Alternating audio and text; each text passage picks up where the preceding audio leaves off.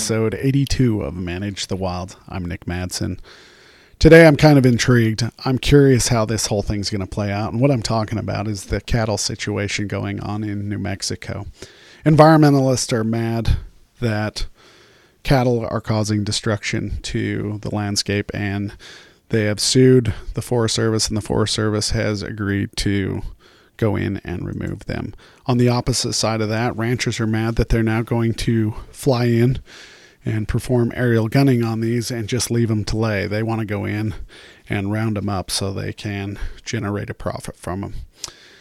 And there is no question that cattle do cause damage. There's been numerous documentation. You can even go around your local area looking at farms and ranches that have been around for a long time, and you can see the destruction that cattle and horses have caused on streams. Some of the examples or ways that they cause damage to those areas, those riparian areas, is they alter watersheds. What they do is they go in and they break down the banks, and the water starts to spread out, and so you're having more water spread out over an area, less coming down the river, so that's altering that. Then they also increase soil compaction, so the longer they're in an area, the more they are tramping down the ground, and it's difficult for vegetation to grow. And there's a whole host of other issues that they cause when they are left in an area too long. So 150 cattle being left in an area that's very dry doesn't seem way out there for me to believe that they are actually causing damage.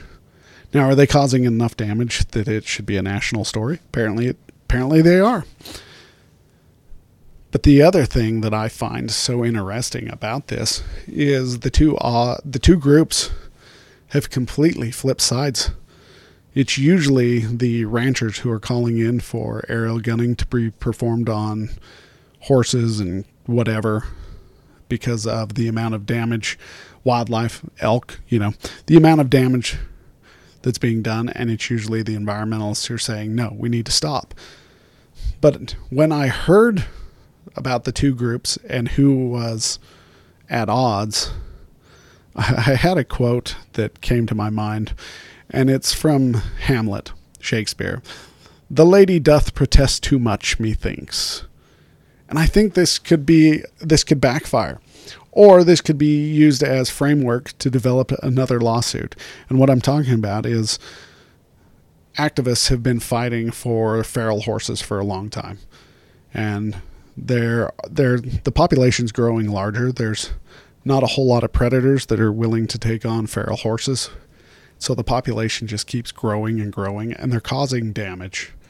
Professors out of Brigham Young University have done a couple of papers, and one of the gentlemen that I know, well, two of them, one's Randy Larson, the other's Brock McMillan.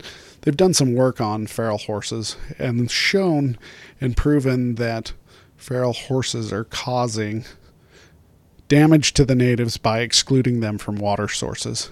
They're also damaging those water sources because they spend so much time there in the summer.